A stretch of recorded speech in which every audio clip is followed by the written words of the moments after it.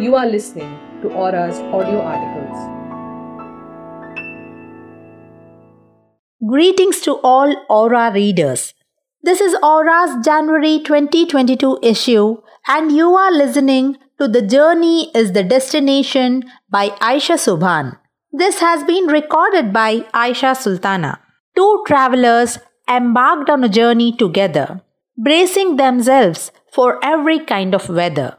They were the best of friends, but there was a huge difference in their attitude and outlook towards life. One focused on the destination alone. Life was a mission and endpoint was home. He strove hard along the way, fretting and fuming every day. Overwhelmed and exhausted by the delay, for his target always seemed so far away. He overlooked the flowers for the thorns, was blind to the lush meadows and grassy lawns.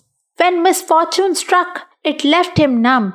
To anguish and melancholia he would succumb. He forgot to jump, play and laugh, or soak in the present. The poor chap grew weary and disillusioned with his journey on his mission, oblivious to the beauty of nature, obsessed with the distant future. His companion was a blithe and carefree fellow, wise, astute, calm and mellow. He watched the sunrise and the sunset, pranced in the rains, all drenched and wet, scaled summits and chased a butterfly. Adventure was never in short supply. And when adversity struck, he didn't despair, endeavored patiently and murmured a prayer, lived in the moment with a lazy eye on his goal, and lo and behold, his endpoint was well within his reach, amassed heaps of lessons for others to teach. Whose example would you like to emulate?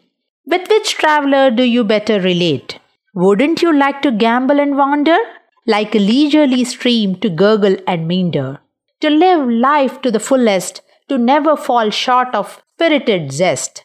So tarry a while and take it slow. No need to hurry, just go with the flow. There is so much joy to be had today. Tomorrow will be yet another day.